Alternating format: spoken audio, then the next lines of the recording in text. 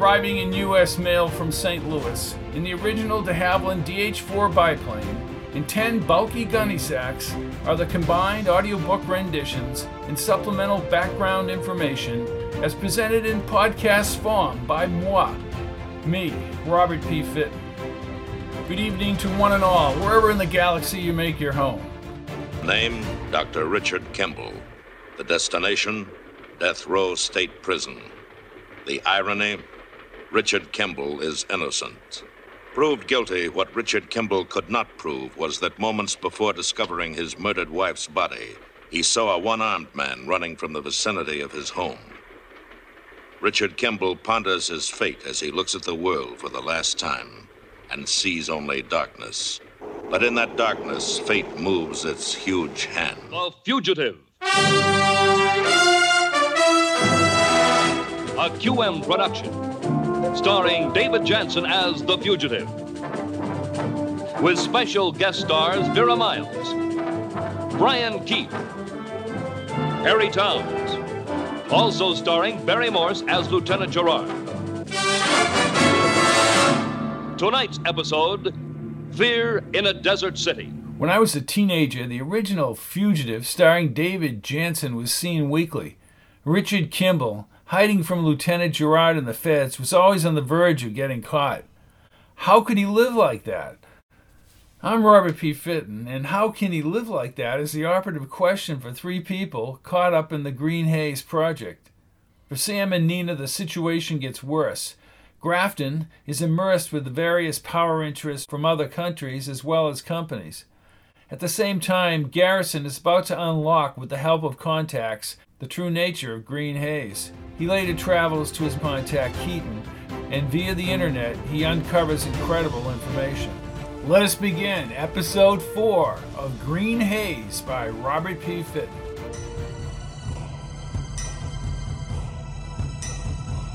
Green Haze, Chapter 20. Sam looked up at the ceiling. The sun had risen long ago, and the brilliant mid-morning light stung his eyes. He had slept deeply. Nina's eyes popped open, and she smiled. He kissed her hair and forehead. "Why is it I think we're going to get out of this?" "Maybe we will." He turned and pulled his watch from the nightstand. 10:10. He fell back against the fluffy pillow and looked up at the ceiling. "Mail comes in 50 minutes. At least we can see those pictures. What do you think about storing them on Griff's website? I still want the prints, Nina." His stomach was pumped with adrenaline now. So many things could go wrong. Just because no one had confronted them since Florida didn't mean their pursuers were not lurking. He took Griff's card from the stand. Sam set the card next to the watch. At least Griff understands all this. He's a good guy. After all these years, just to drop what he's doing and help us. I think he kind of likes the excitement. Well, we could do with a little less excitement and a lot more Iowa. I feel bad for everybody back home, not knowing whether we're dead or alive. My father is a strong guy, but my parents must be talking to Reverend Stevens. I know they are. My mother must be freaking. Poor Jason, oh my God, I want my baby back. They lay in bed for another few minutes. Sam rose. He went over directly to the phone and dialed Griff's house. It was early for his friend to return, but it was worth taking the chance. Waiting for those pictures was now unbearable. He tried a second time, and when the line kept ringing, he returned to the bedroom to tell Nina he was taking a shower. "You want to use it first?" "No, go ahead. Griff will be by in about a half an hour." Sam usually took a long shower, but this morning he rushed, and so did Nina. As 11 o'clock approached, they were watching TV. He had begun the habit of pulling back the shades to check for Griff's truck. For the next 15 minutes, he looked out the window between scenes of Gilligan's Island and calling Griff's house. He went back to the phone at 20 past the hour and tried to call Griff's real estate office. 3 office people bounced in between the phones, but he soon found that Griff had left the office at 10:30 and told them that he was going back to his house. Damn! He dropped the phone back in place and checked the gun in his pocket. "Something is wrong. Griff is supposed to be home. Let's get out of here." He grabbed Nina by the forearm and headed for the door, but she stopped him. "Suppose there is something wrong. Do we really want to be walking right into it?" "We need those pictures." He pulled back the chain and unlocked the door. They bounded down the stairs. When he saw the outside light through the storm door, he took out the gun and panned the yard. From the shrubs to the side street, he saw no movement, nothing unusual. Nina leaned forward. If somebody got him, it's not going to make any difference. If everything is all right, we can reach him by phone later. Talking about my buddy out there, he could be bleeding to death in his truck. Sam pushed the aluminum latch and the door creaked open. The fresh air filled his nostrils and they moved onto the cement walk. Again, he checked the area. His heart thumped against his ribs as he moved deliberately through the shrub opening and onto the sidewalk. Somebody could easily target them right now. Every second was filled with the constant threat of being followed, and he wasn't going to take any chances. He steered Nina through a series of backyards before emerging on an adjacent street. Even then, he looked for any cars waiting or people that might be out there, but everything was quiescent in the suburban neighborhood. They linked arms down the cracked sidewalk along a chain-link fence and ranch houses. The dim sunlight was giving way to a brighter sun higher up in the blue sky, casting shadows over the burgeoning tree buds. The pictures, obtained after hours of thought and weighing the photographic information carefully, were his best guess. He had also been through the entire trip in his mind, wondering if they had seen anything out of the ordinary. Everything happened quickly after those pictures were shot. They would have confiscated the film in the car if Sam hadn't sent out the mailers. Those machine gun guys swept through everything. Nothing he or Nina bought was of any value or of a dubious nature. Only the film was a liability. He prayed they had not figured out where they had mailed the film. They reached the corner and he peered around a huge oak. A single compact car with an elderly woman leaning forward toward the windshield chugged toward him. Still, he stepped back. "Can't believe this is happening, Sam." Nina watched the car stop at the corner and then they continued. Sam was still alert when they crossed the road. "I hope he's all right." Sam approached Griff's Contempt cautiously from behind and scaled a small chain-link fence abutting a row of taller green shrubs. The swimming pool covered with blue plastic was just ahead. He studied everything across the yard and along the vertical gray wood boards. The windows were dark. "Let's get to the mailbox." They raced along the side lawn, darting in and out of rows of trees toward a huge bush beginning to flower near the house. Griff's truck was parked behind the fence. Maybe he had just arrived, but Sam's eyes fixated on the mailbox. "I'm going to check that box first. Sam, I don't like this." He tightened his face and scurried along the fence. Like a vaulting runner, he scaled the fence just before the truck. He rushed up to the mailbox, but the metal container was empty, and he retreated quickly. "Nothing." "I don't dare go in from the front." "Well, let's call it. We need those pictures, Nina." Sam kicked the cellar window and then unlatched it. He swept the glass away with his shirt sleeve and helped Nina inside. Then he lowered himself into the dank, half-lit basement. He gently rubbed his finger along the gun trigger. With his other hand behind Nina's back, he headed for the stairs. She started to say something, but he shook his head. The dim light gave way to darkness, and he had to feel his way up the banister as she held his shirt. When he thought he had reached the top, he reached for the doorknob, slowly turned it, and light hit his eyes. He brought Nina into Griff's front foyer. Place was too quiet as they moved over the gray tiles. He peered around the empty living room toward the front door's yellow sidelights glowing in the morning sun. They both turned and climbed the white-carpeted stairs to the upper-level kitchen. He dared not say anything as the gun shook in his hand. Why was the truck out there with no one in the house? Once at the top, they slid precariously toward Griff's rear office. At the corner, a man in a gray sweatshirt burst into the hall with his weapon drawn. Sam fired once. The man collapsed onto the blood-splattered white rug. Nina grabbed Sam. "My God! My God!" Sam pulled her behind the wall, but no one else came out. Where was Griff? He scooped the larger gun and gave Griff's handgun to Nina. Slowly he went forward, turning into the office. His friend was in a dark business suit, and a bullet had pierced his smooth skin above his Adam's apple. The computer and monitor were smashed, and an empty yellow and red photo mailer lay on the floor. "Jesus, Griff!" He wept openly, backing a hysterical Nina into the hall. The dead man on the floor had a coiled earphone cord spiraling down his sweatshirt. "This man is some kind of government agent. Sam!" Sam stood and retreated to Griff's office. Except for the blood all over his suit and rug, Griff looked as if he were asleep. Sam cried again, his hands shaking as he reached into Griff's pocket and dug out the truck keys. He gazed over his old friend one final time. The front door slammed against the wall as he stood. He thrust out the larger gun. For a moment he hesitated, but then jumped onto the hall and fired. 3 guys in suits dove to the floor.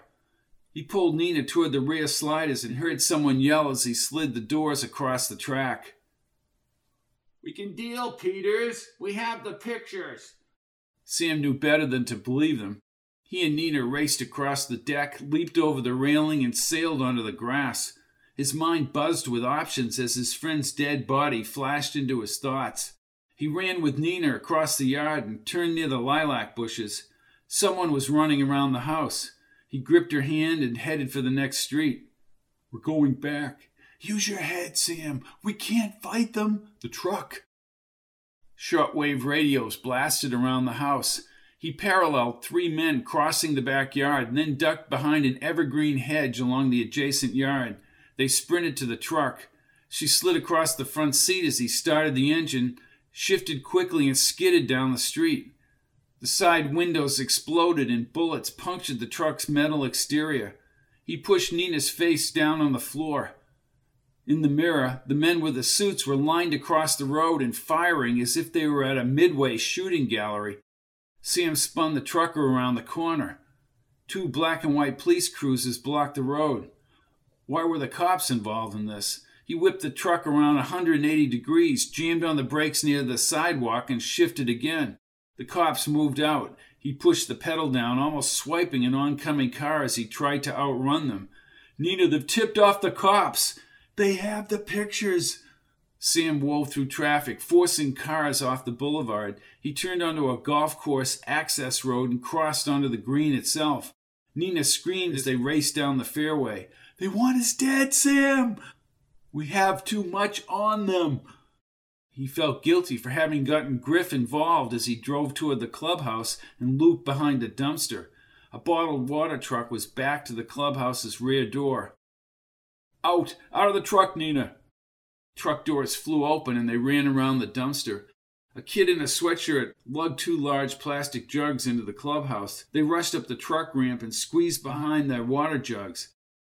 He positioned himself next to Nina near the front wall. At least 50 jugs separated them from the rear doors. A short time later, the kid returned and hurled 3 empty containers into the truck. The door rumbled downward, shutting out the light. They rushed up the truck ramp and squeezed behind the water jugs inside the truck. He positioned himself next to Nina near the front wall. At least 50 jugs separated them from the rear doors. A short time later, the kid returned and hurled 3 empty containers into the truck. The door rumbled downward, shutting out the light. Sam held Nina against his sweaty body as the truck, resonating with loud brass music, backed up. Hidden in the darkness, they had bought a few precious minutes of time. After the driver removed more water jugs at the next stop, Sam helped Nina through the stacks. They stepped onto a busy city sidewalk. His thoughts were muddled with Griff dead and the police now involved. They scooted off the main street, and he faced Nina in a side alley lined with small boutiques. "Nina," she clung on to him. "I'm so sorry, Sam. So sorry this whole thing happened. I don't know what to do." "Those pictures were our last hope." He pretended to walk along with her as other people approached. "I killed one of their people. That's the pretext that they're going to use. We're screwed." "No, we can't think like that. You've done nothing wrong. We've done nothing wrong. You snapped the pictures. We know that's what they wanted. Maybe they'll back off." "Yeah, if I hadn't shot that guy, he would have killed us. You had to kill him." They walked along the boutiques. "Then we get out. We just keep going, Nina. We just keep going. We don't stop. Jason won't have any parents." She cried against his chest. Before, he had the promise of finding out the identities of the men on the bridge. Now they could keep running, but it was just a matter of time before they were caught, and it all ended.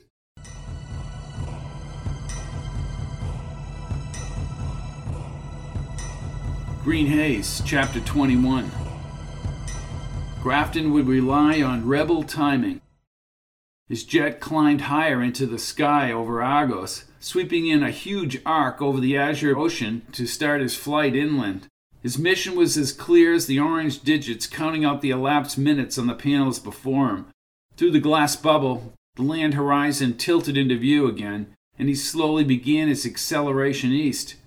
His course was exact, the topography etched in his mind months ago. Outrage against Ubuntu would be heard around the world when this jet was downed. It would bring official U.S. money to the rebel cause. Manville, with Grafton's guidance, would begin a final push toward Agos. All his well-orchestrated planning now seemed inconsequential. He wanted to perform his mission and get on with the Chinese proposal. Nothing had come out of the meetings with Seville and Mrs. Collins. She could smell the money in the air. Some old friend, perhaps Seville himself, must have alerted her to the deal, but she said nothing about it all evening.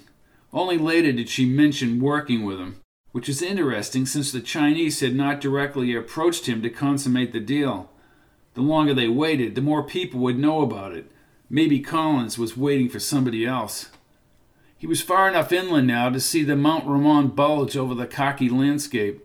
Lake Shah, bright and blue, would soon be nestled between the mountains and the desert to the north. In 22 minutes he would be ejected skyward and allow the rebels to destroy the F-16 before beginning an international incident.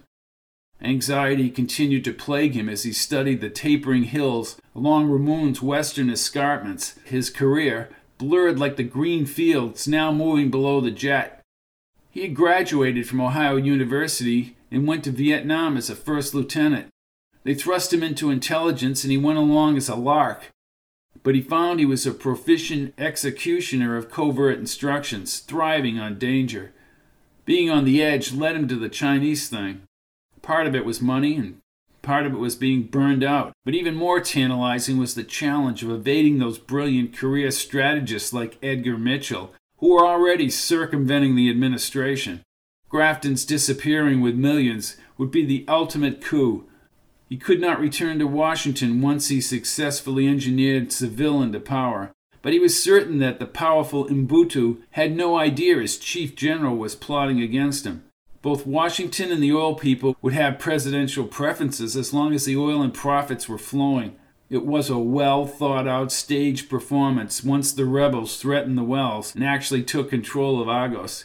The oil interests would be finessed, and a fine pressure applied once Mitchell's man, Colonel Manville, was dead.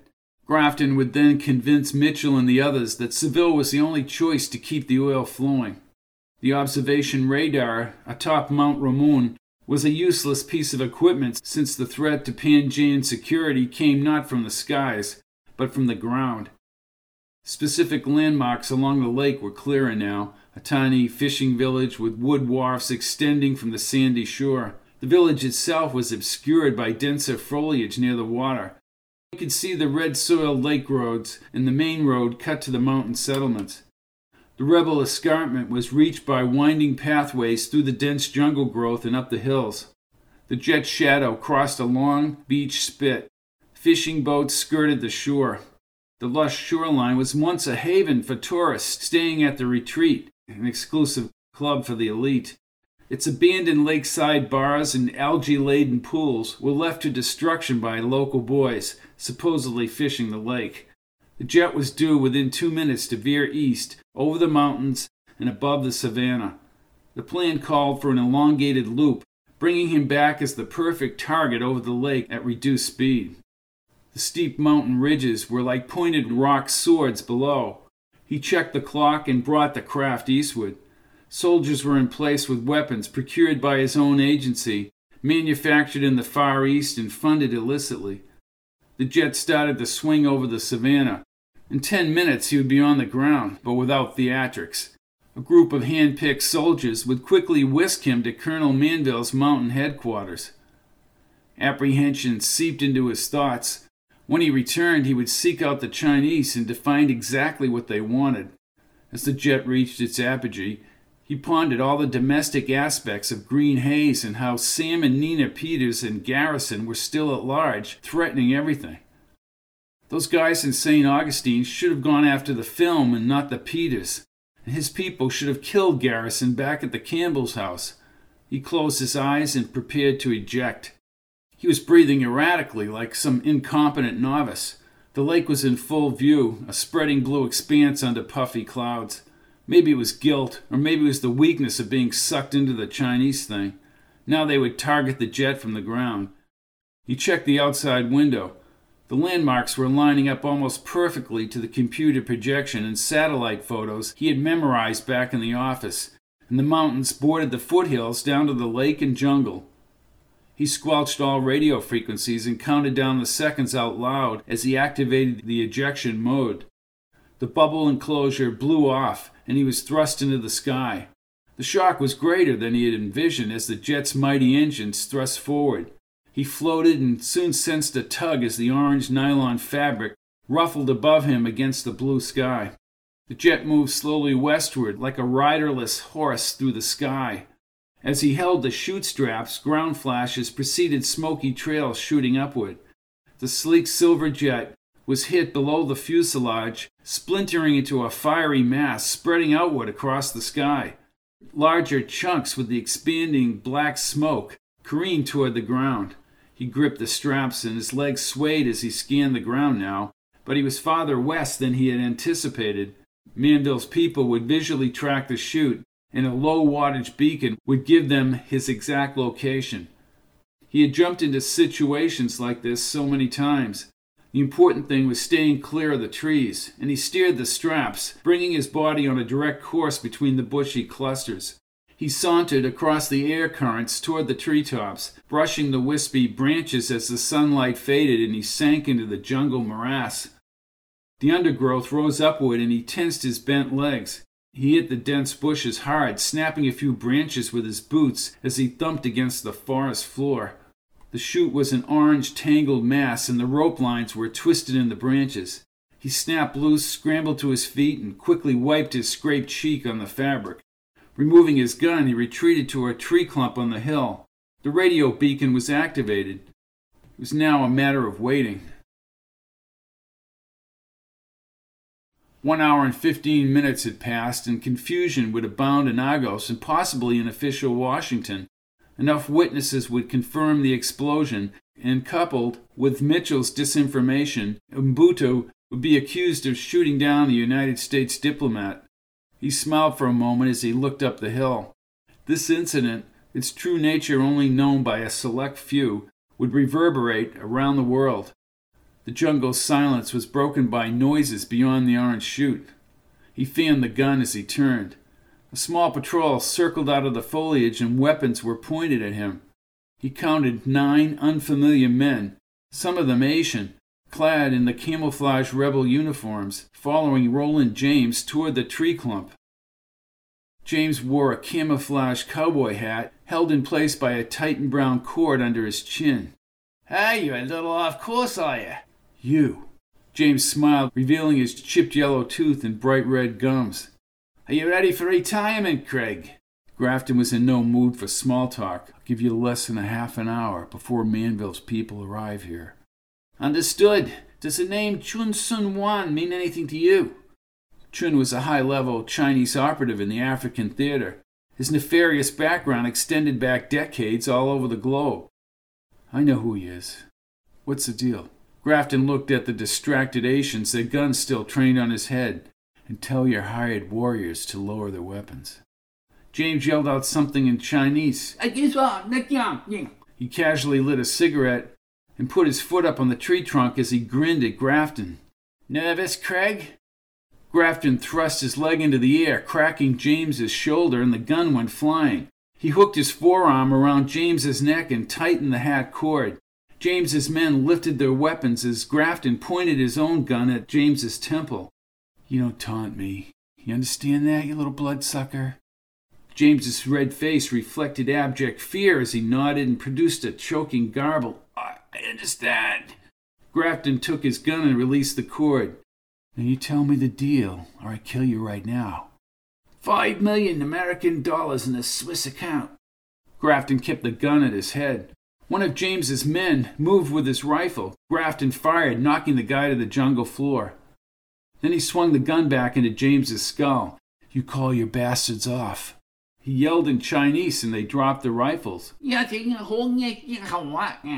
"Do they want me to bring Seville to power?"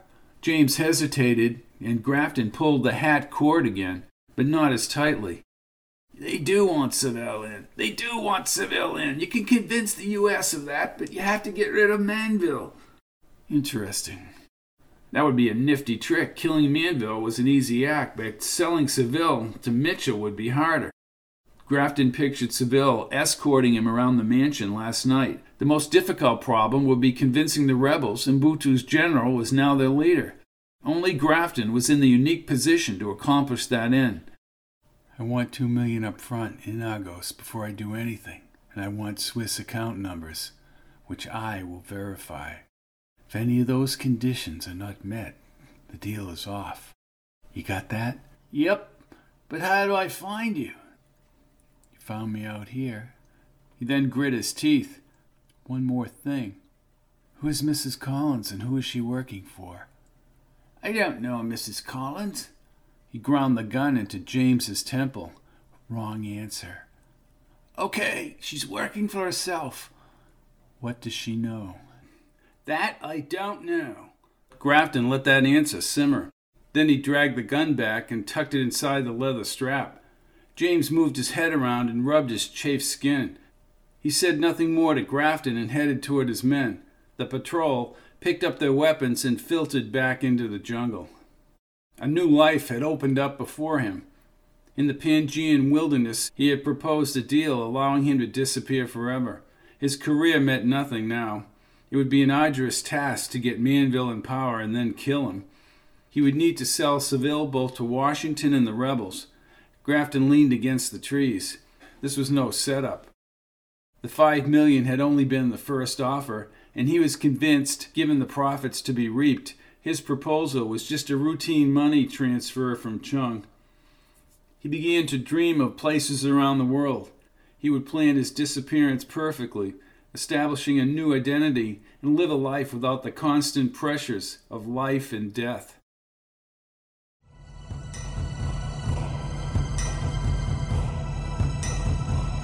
Green Haze, Chapter 22. The chirping birds hidden in the bushes beckoned Garrison back in time as morning broke.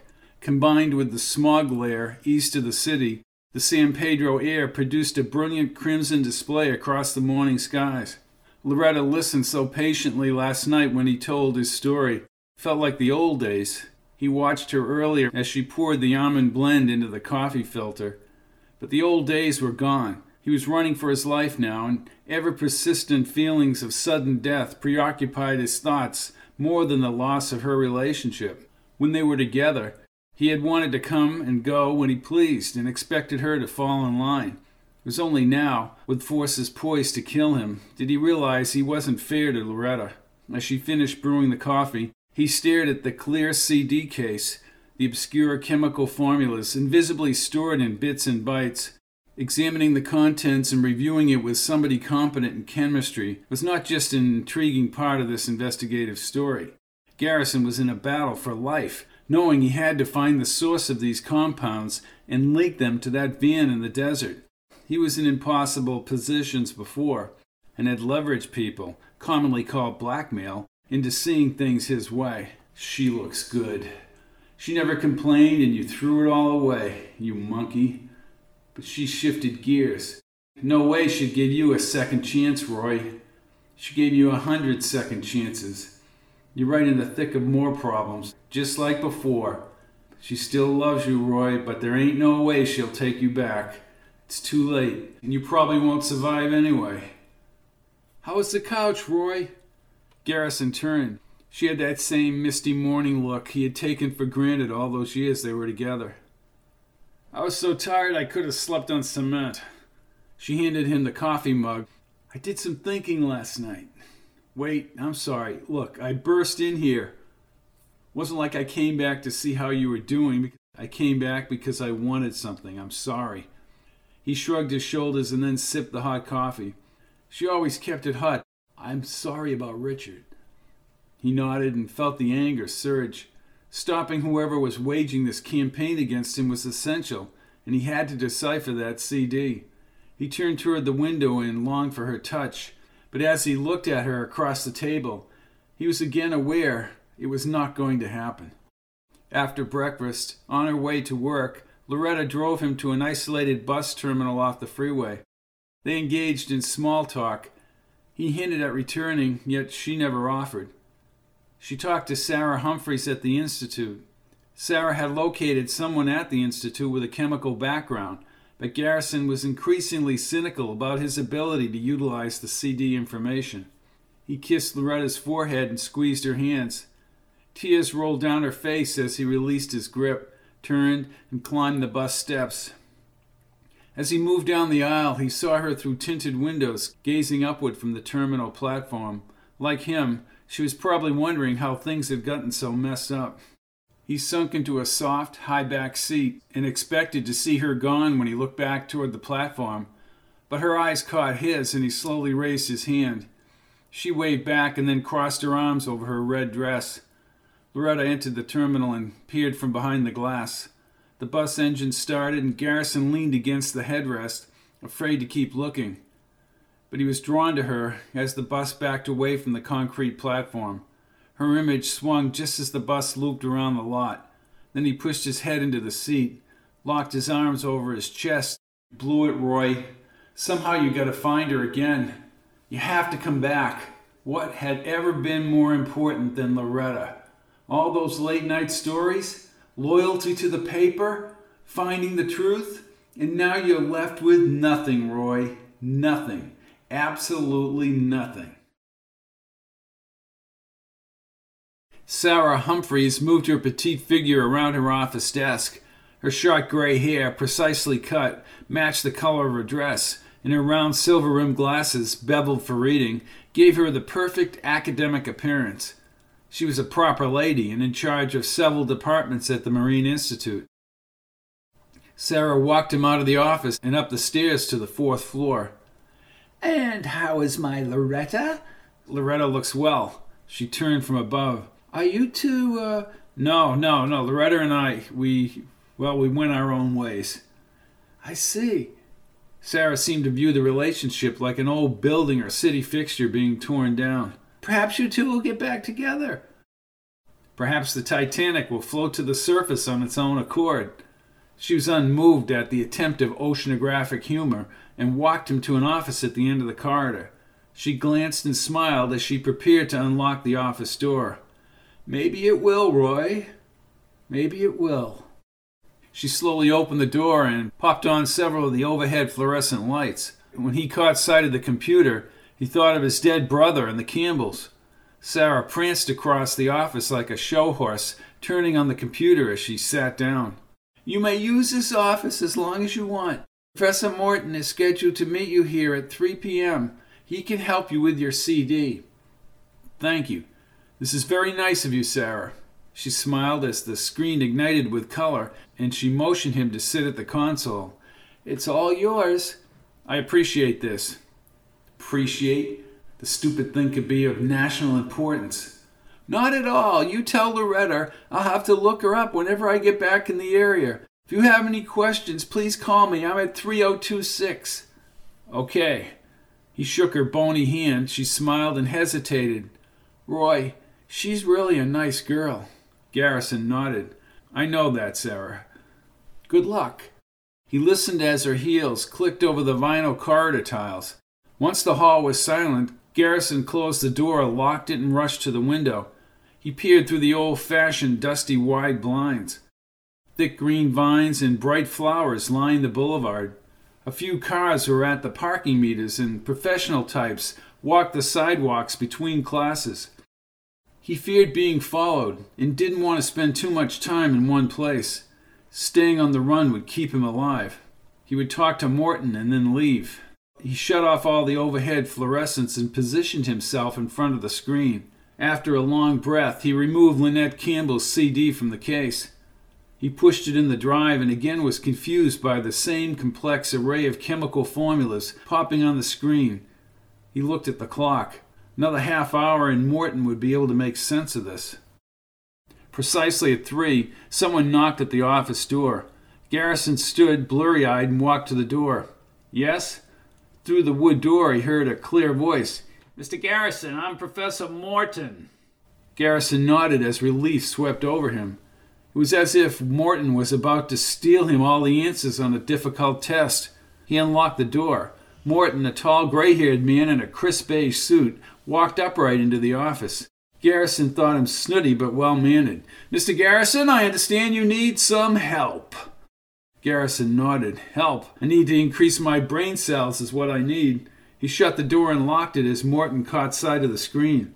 Sarah talked about a chemical formula. I have a biochemistry background, but I must say I'm quite deficient when it comes to pharmaceuticals. He walked up to the screen and set down his briefcase. "Interesting." Morton seemed intrigued by what he saw, and then he smiled. "Why, this is viral endoplasmic disease." "Ah, deadly, if not treated quickly." He sat down and clicked the mouse as if he were on hyperdrive and looked as if he understood what he was viewing. "Pisac compound, the antidote." "Professor, who makes this stuff?" "I can't say I know that, but it's easily found in any pharmaceutical book, or if you're on the computer here, on the internet." "Is that everything that's on this CD?" Yes, it's just a breakdown of chemicals. Having the antidote is a very lucrative proposition." Morton looked up with a sly grin. Garrison stroked his chin. He had thought of that possibility. "I would venture to think that thousands could be made treating VED with Pisac compound." Morton looked up with a grin. "Thousands? Pisac compound is a very expensive treatment, Mr. Garrison." "Is VED a common disease?" "Sporadic outbreaks. You might find that on the internet, too." "Let me ask you this, and it may sound stupid." No. Like I tell my students, no question is stupid." Garrison leaned forward and stared at the tiny viral strains winding across the screen. "Okay, can you breed this stuff? I mean, grow it in the lab?" "Well, why would you want to?" "That is a good question, Professor." "Well, yes, like any type of bacteria or virus, it could be grown for vaccines or experimental purposes, or deliberately spreading the stuff and bringing up their own antidote." That was it. That's why the van was heading north. Fly the stuff out somewhere and infect people. But why? Other than the obvious money angle. And this thing can be deadly? Well, from what I've read, flu-like symptoms, loss of fluids and consciousness within 48 hours, and then death? Grover Moses. After a short silence, Morton looked up. "I'll be in my office for another few hours if you have any further questions." Garrison nodded. "Thank you, Professor, really." "What's going on here, Mr. Garrison?" Morton stood, squinting at the screen. "Would seem to be nefarious." "It is." Garrison walked Morton across the office and opened the corridor door. He shook the professor's hand. "If I were you, Professor, I would just look at this as a consult." "And forget the speculation." "Yes." Morton pursed his lips and cautiously nodded his head once. Then he walked down the hall. When he entered the stairwell, Garrison quickly shut the door. The internet was the answer. Those chemicals were manufactured by somebody. He sat down at the desk and pulled the CD out and clicked on a browser. Again, he walked to the window and checked the lush foliage along the street. Then he quickly returned to his seat. The first thing he did was to search worldwide epidemics over the last 18 months. He leaned back in the chair as the search engine page downloaded. "Okay, Roy, you find the company and you prove they or someone is providing that compound to outbreaks. So what? They've already gotten to Hobson. Anyone else will eventually get word back to Richard's killers." He opened his eyes and the screen was filled with options. His first action was access to the outbreaks of VED on a Canadian medical website. What he found during the next few minutes was astonishing. In 17 places, he found sporadic outbreaks of VED in all minor cities, mostly in third world countries. Each of the outbreaks had an accompanying story describing dozens dead, including men, women, and children. 24 people had died in Jabalpur in India. It was odd that nothing seemed related. He clicked the mouse. The dozens now were soon adding up to hundreds. The bastards. Was somebody deliberately infecting people? No concern for life. He pulled a disc out of the plastic wrap in the top drawer. It was time to download all this stuff. After inserting the disc, he clicked again. More cities popped up with the same story. Paraju, Brazil. Najobi, Tanzania. Lahore, Pakistan. It was important to plot the outbreaks on a world map. He was about to return to begin the downloading when one of the stories stunned him. HAZE compound, manufactured by Prescott Pharmaceuticals, was being shipped to Nong Khai, Thailand last January. Prescott was lauded for discounting the compound to local authorities. They could afford to discount it if they were selling the stuff at each outbreak site. In Maracay, New Guinea, 23 children were killed and a total of 37 in San Julian, Argentina.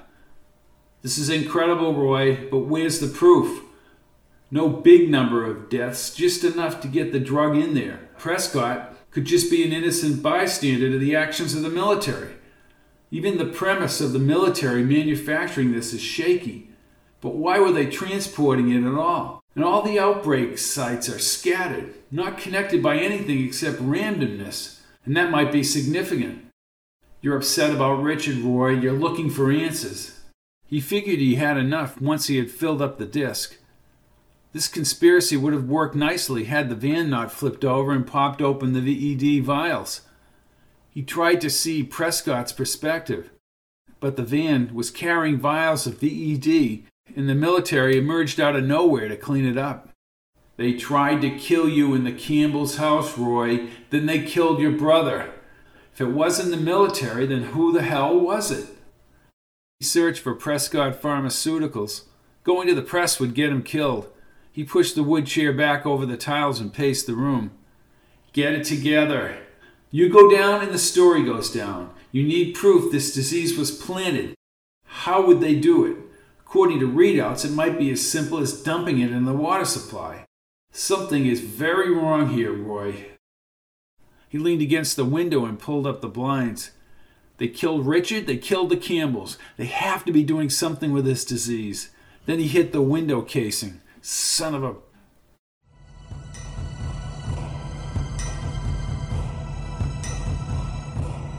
Green Haze, Chapter 23. The Prescott Pharmaceutical site was loaded with product specifications and marketing literature. 45 minutes passed until Garrison found his first relevant piece of information.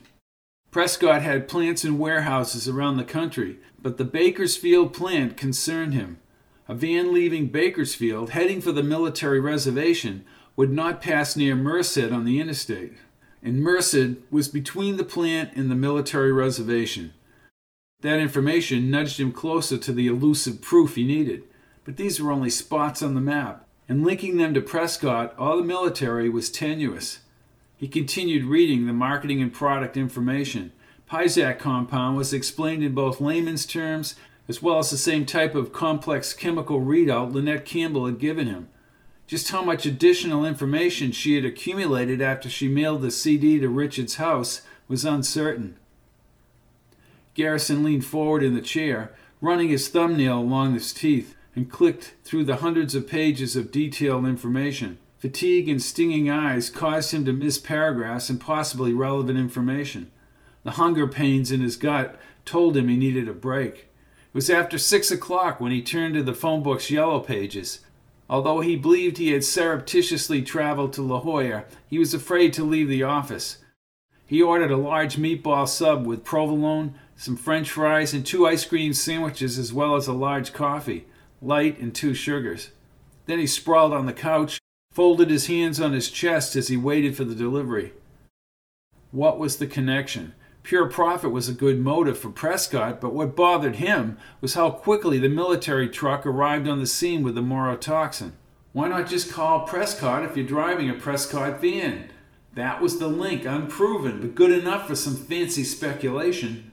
Where was the money from the HAZE compound going? And who had called the military? And did the military have some financial stake or a connection in Prescott? That wouldn't be on the damn website. With the rap on the door, Garrison stood and checked the outside window. In the twilight, a small red delivery flag jutted up from the blue Hyundai, still idling outside the building. He flipped off the monitor and unlocked the corridor door. An auburn-haired girl in a blue uniform held white food bags in her hand. The sub, fries, ice cream sandwiches, and coffee. Thanks. Garrison swiped the receipt, ripping the cellophane tape off the bag. He took out his wallet and pulled out a crumpled $10 bill and told her to keep the change. For a second, she glanced at the blank computer screen and then at him. She half smiled and headed out. He longed to be that age again and removed from the pressures of life. Garrison locked the door. Then he spread out the French fries and turned on the screen again. He mushed the meatball and tomato sauce in his mouth as he began reading the site. Prescott was broken down into dozens of drug-related subsidies. He mixed the coffee and lifted the cup to his lips. This was going to take some time. Through the long night, Garrison wandered between the couch and the computer screen. He sifted through voluminous but irrelevant information. It was 3:35 a.m. when he checked his luminous blue watch dial and rolled off the couch again. The office was dimly lit by the screen's yellow and red graphics as he staggered back to the chair and yawned. He stared at the marketing program for some decongestant drug called Corplex. Steadying himself in front of the keyboard, he tried a new approach and moved out of the consumer products section. Prescott was a public company with stockholders and records. Perhaps a close look at company reports might yield something. Each of the plants around the country had separate accounting systems and income allocation. He gravitated to the Bakersfield summary because of its proximity to Merced and the VED spillage. For 45 minutes he went line by line, but found nothing and fell asleep at the keyboard.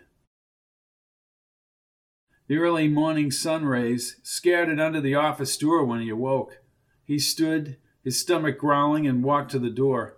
The sun burst into his eyes through the corridor window span. Squinting, he leaned against the glass and stared into the courtyard. The hummingbirds hovered, wings imperceptible in the air, next to the garden feeders.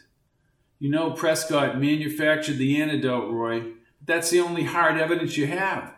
The military thing with the van is second-hand information. Probably true, but second-hand.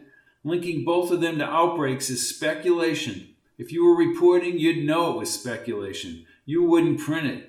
Yet, you believe it. You believe Prescott or the military spread that disease and then cleaned up the profits.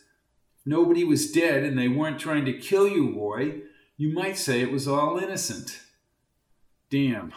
He spun around and marched back into the office. No one in their right mind would set up all that on public records. Or would they? He shook his head as he looked out the window and knew he would have to solve something with the information he had on Lynette's CD and the new downloaded CD. Having breakfast would be the smart thing to do. He returned to the desk, popped the downloaded disc, and placed it in his pocket. Figuring this thing out was not impossible. But as he knew years ago as a street reporter, without the facts he had no story. He shut down the computer and the monitor before he left the office. The sunlight along the corridor windows stung his eyes as he moved to the outside stairwell. This is simple, Roy. Find out who runs Prescott. That's question number one. Find out if they could manufacture that virus, and then prove the outbreaks were deliberate. But where do the profits go? Who benefits? Prescott?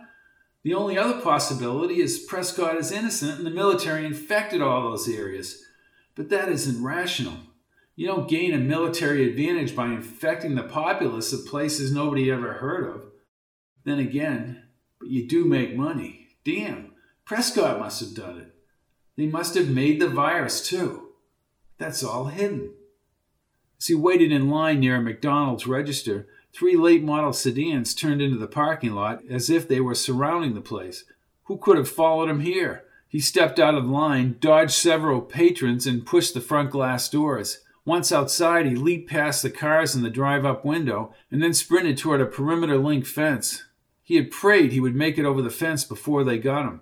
Those bastards, they don't waste any time. Screw them, screw them. They killed Richard. They killed the Campbells. He waited for the bullets to lace his clothing. It was one of those moments with no time to think. He vaulted the fence, trampled somebody's front lawn, and passed 2 young kids swimming in a long cement pool. Tires skidded back at the restaurant, and the booming sound of the police radio channels crackled around the neighborhood. Keep running, you damn fool. Keep running. Don't let them catch you, or you're a dead man. 1 clean shot will knock you to the grass, Roy. Unknown assailants would scoop up the CDs as you lay dying in the hot sun. Maybe they'd pop another round into your back. All the work on the computer would be digested by some computer analysts back in Washington. They killed Richard. Halt, right there. That was good. At least they hadn't fired. 5 huge guys appeared on both sides of a small stucco house, as if they were part of a John Wayne brigade, or maybe the remains of an unemployed basketball team. But they did cuff him right away. One of them yanked the discs out of his pockets as the others dragged him to a waiting car. The evidence was gone. It was a one-way dialogue lasting to the freeway and past Oceanside. He wanted to know who they were and what exactly he had done wrong. Finally, a bulky, stone-faced man who constantly chewed the inside of his mouth turned on the radio and cranked up the speaker to some oldie station. Garrison shook his head and stared out the window. They had left the freeway south of Los Angeles and headed toward the beach. For some reason, they had let him live. That was more than what they gave Richard and the Campbells. They approached a marina bright with hundreds of boats along a cottage-lined cove. Garrison turned away from the sparkling water as the sedan slowed and pulled into a restaurant that looked like a Mississippi steamboat. Do I get lunch before I die? The stone-faced guy was probably close to chewing right through his cheek. Why not? Garrison was stunned when they removed the handcuffs. They walked him inside the steamboat as if they were going to a business luncheon. For 15 minutes he stood on the lobby's green and blue wispy flower rug. From the hostess's wooden greeting stand, he panned the busy main room and studied the faces at every table. At lunch, their voices formed one huge buzz amidst the clinking glasses and plates. Waiters and busboys swarmed around their stations. Another dining section was packed with patrons next to a series of clean-pane windows overlooking the blue marina. The hostess picked up the gold and black embossed menus at her stand. "Nice of you to join us for lunch, Roy." He recognized the crack of Keaton's voice. "That's why you're alive, Roy. The damned FBI aren't the ones after you." "Who's after me, Bruce?" Keaton was dressed exactly as he had pictured, in a long maroon blazer, plain matching tie, and gray pants. His sandy hair looked as if it was just cropped at the barber shop. "You're one lucky son of a bitch, Roy." "That's more than I can say for my brother." The tears seeped into his eyes. "I'm sorry about your brother. Listen, I think we'd better sit down here."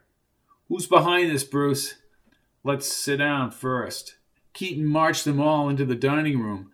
The other guys, dwarfing Keaton, walked like Secret Service agents now, checked out everything as they emerged from the darkened dining room. Keaton commandeered a table where the 2 glass spans came together, providing a sweeping view of the marina all the way out to the ocean.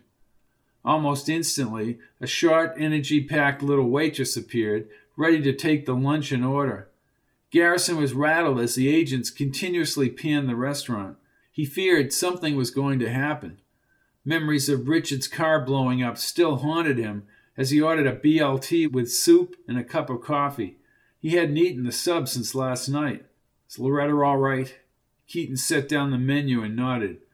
"Very good. That's how I found you. And yes, she's fine and very concerned about your getting hurt." The waitress picked up the menus and scurried away.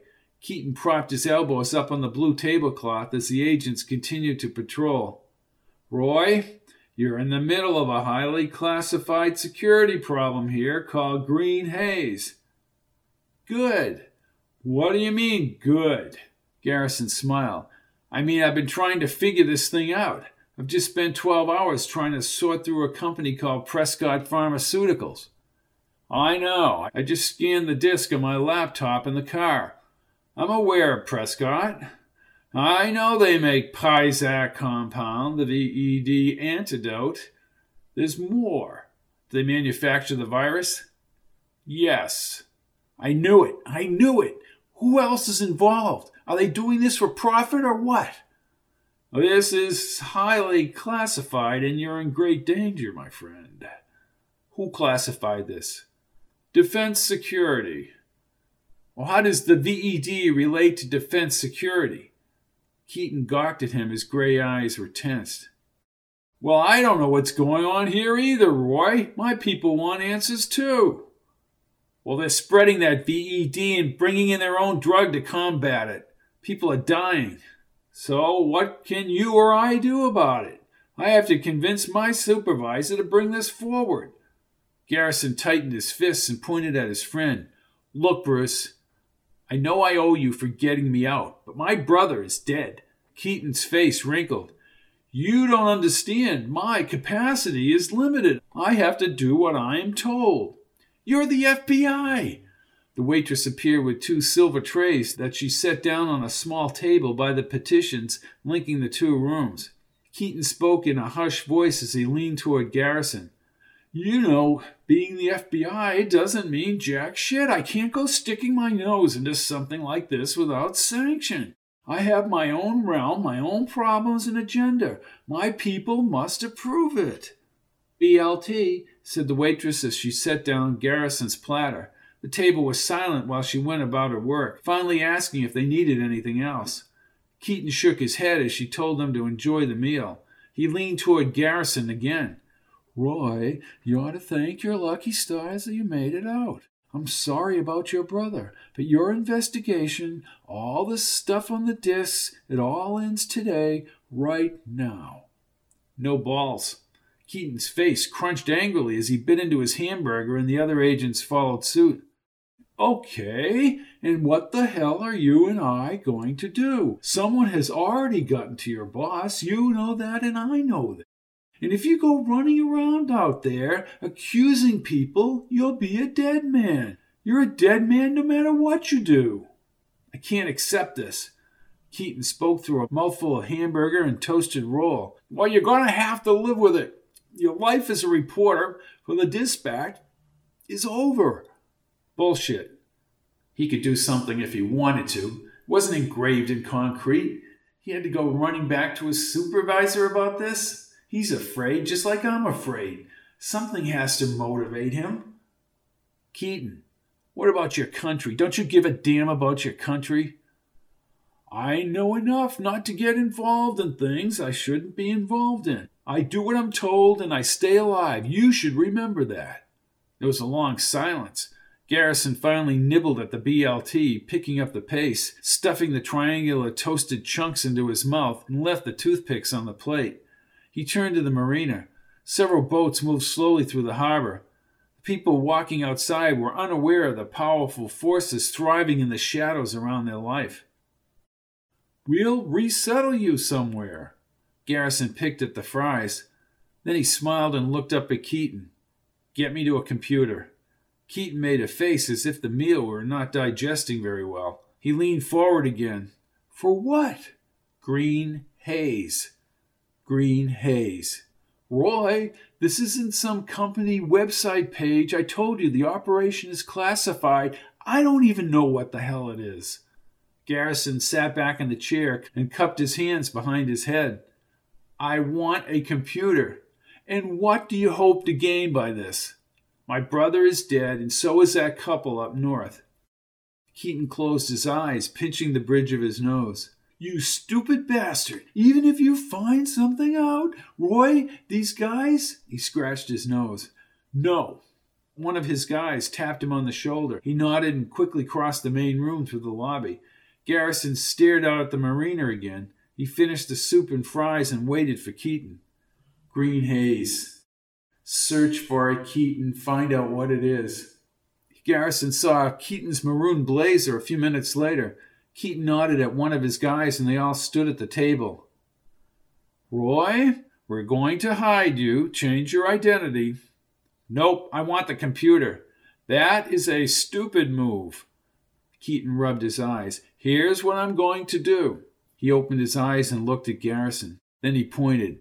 I've done my job and now I'm out of this. Gone. If you lay your ass out there by doing something stupid later, you're on your own. Garrison stood and grabbed Keaton's wrist. No, Bruce. Hundreds of people are dead. What is it, just because they aren't Americans it doesn't matter? Is that it? You tell me Prescott makes the virus and the antidote?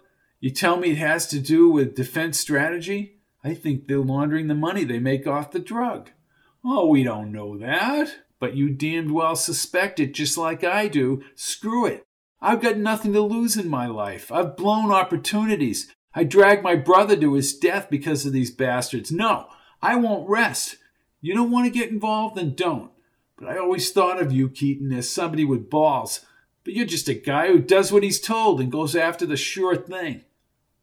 Keaton grabbed his shirt and pulled him up. "I risked my ass to find you, so you wouldn't get killed. They can kill me if I turn my back on this. Whether you know it or not, Bruce, you're already screwed. Do you think Defense Security is just going to pat you on the back for hiding me? I say, get the computer. Go after them now. Take our chances. You can call your people and help me find answers."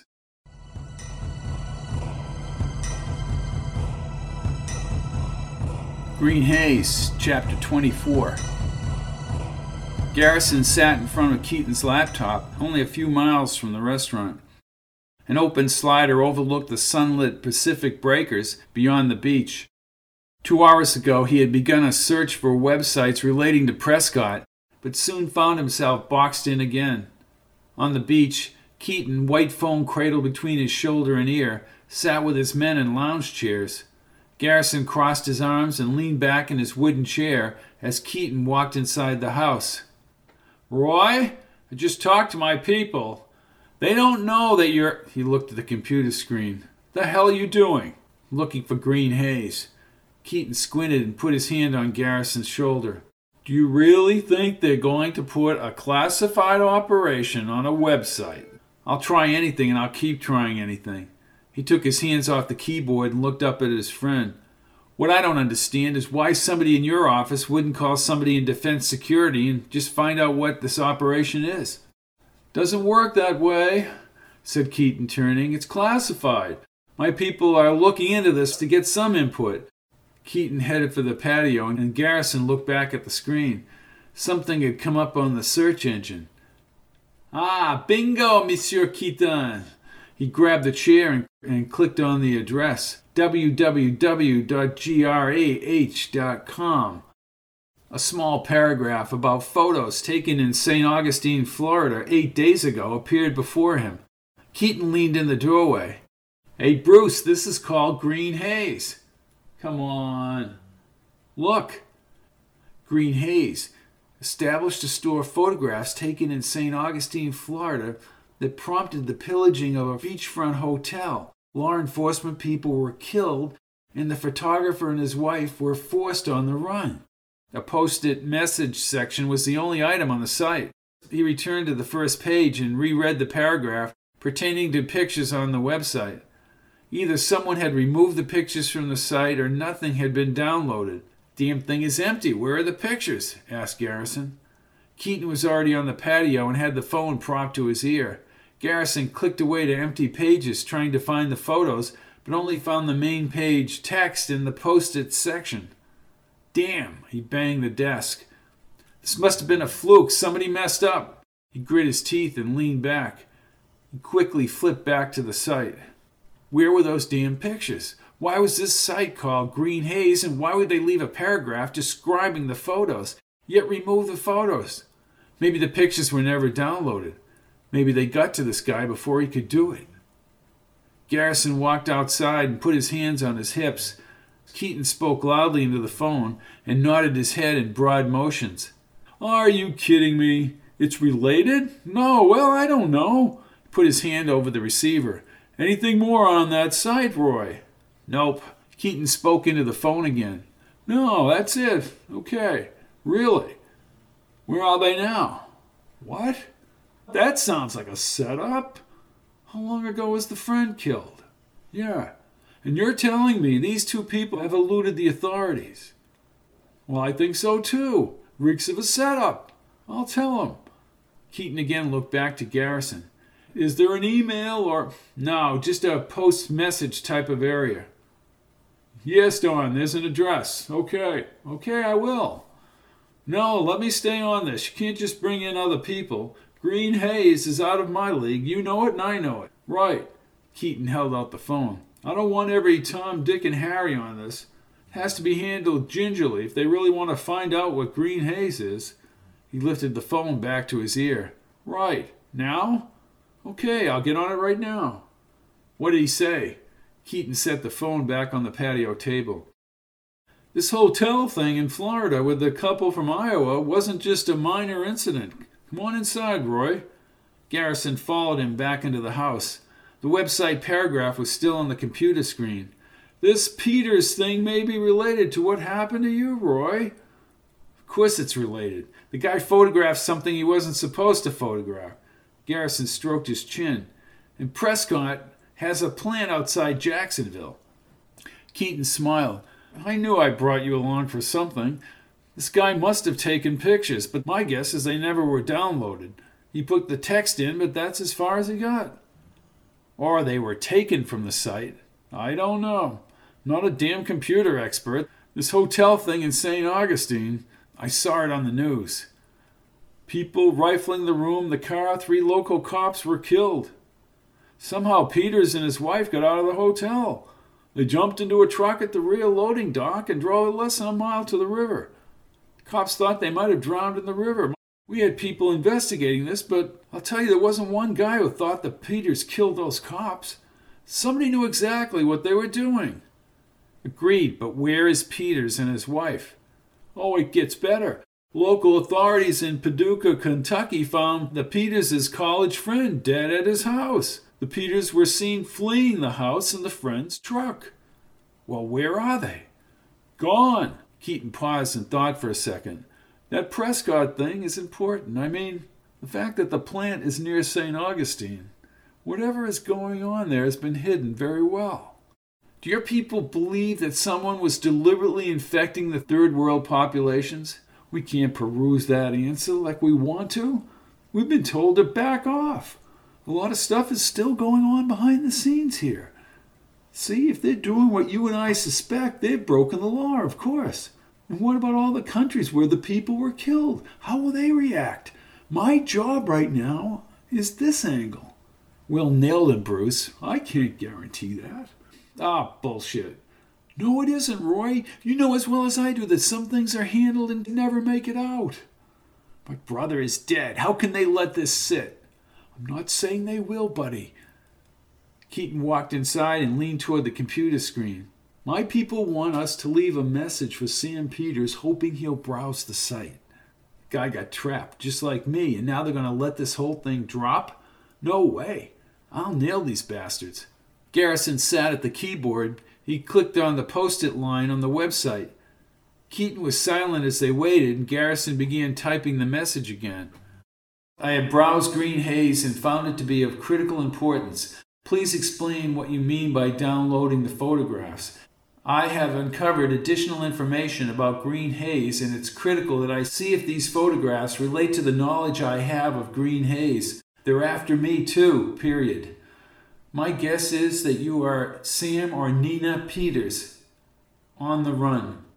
I was deliberately vague if we retain anonymity. If someone else is the originator of this site or monitor. Perfect. If the Peters browse the site, the ball will be in their court. Oh, they'll post something if they have the pictures, and we might be able to crack this thing. Keaton shrugged his shoulders. Hold on.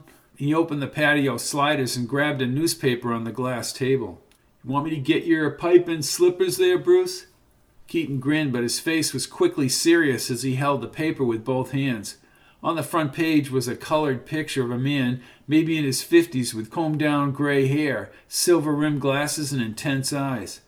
Deputy Director shot down. What does this mean? Keaton looked relieved at the question. This is what I've been hinting at, Roy. My people have told me that something is going on here with this Pangean thing in Green Haze. We don't know exactly what, but we do know that you were in deep enough for them to kill you. Garrison furrowed his brow. They don't care who they kill, do they? Of course not. Intelligence gathering has no conscience. Garrison stared at the newspaper. A civil war was ripping apart this African country. Grafton was an important man with defense security, and his plane was just down by the current government supported by the United States. They were talking about this incident at the United Nations. He looked up slowly. This is out of your league, Bruce. I'm beginning to think that. You're playing shadow with the devil. All because of a series of photographs in the wrong place and time. Sam and Nina's old friend Griff is dead. And Garrison's brother loses his life because Roy Garrison is trying to uncover the truth about Green Haze. Grafton by this time is starting to realize that he and the agency may have a problem. I'm Robert P. Fitton, buckling up and flying east toward Africa. Follow me. All of my books are available in paperback, Kindle, and audio at www.fittonbooks.com, or you can look at the list of audiobooks separately at pizzazz-pizzazz.com.